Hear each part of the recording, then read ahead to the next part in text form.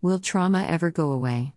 No, but with effective evidence-based treatment, symptoms can be managed well and can remain dormant for years, even decades.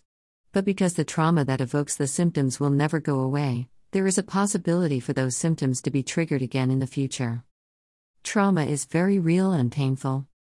With experiencing narcissistic abuse and you were also a victim of child abuse, perhaps you have sudden feelings of shame or get sudden panic attacks.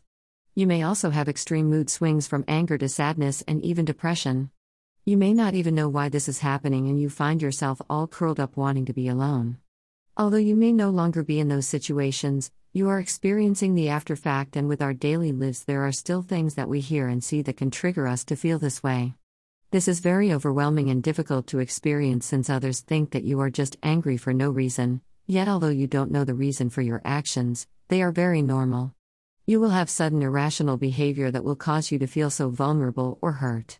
Allow it to occur and say to yourself that you are okay and that everything is safe now. Allow yourself to heal. Very importantly, give yourself time to heal. You can still experience this many years later and find yourself asking, what is going on, since those sudden feelings are confusing. You may also be angry or find yourself reasons to be angry with your loved one for no apparent reason. You are fighting and releasing the pain onto others, for your pain needs to be heard, yet you find yourself having no irrational explanation for this.